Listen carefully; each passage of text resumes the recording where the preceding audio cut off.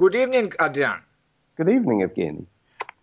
Adrian, we didn't have a conversation last week, and I've heard that something happened with you.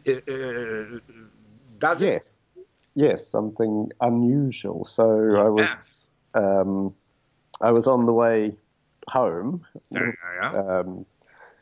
from work, and I hit a reindeer with my car, which meant that I didn't make it home in time for our conversation. But it is often in North Sweden, or not so often, such how to say, such accidents. Yeah. It's the first time that I've hit a reindeer, but talking to other people, it's not uncommon. And I notice now, driving along the same road, that there were two dead reindeer along that road. The one that I hit survived, so at least a further two accidents on that particular road. It's actually at this time of year in the winter, the reindeer are brought down from the mountains. I should explain, none of the reindeer in Sweden are wild. They're all farmed reindeer. So they're all owned by somebody, but they walk around freely. They have tags and keys. But in the winter, they're brought down from the mountains to find food along the coast, on the islands off the coast.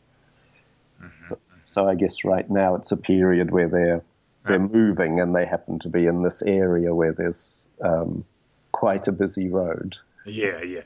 But if such an accident happened, what should you do, for example?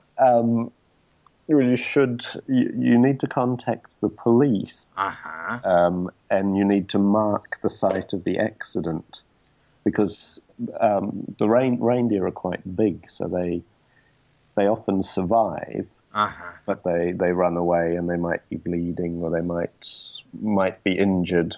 Yeah. And so you need to mark somehow. You can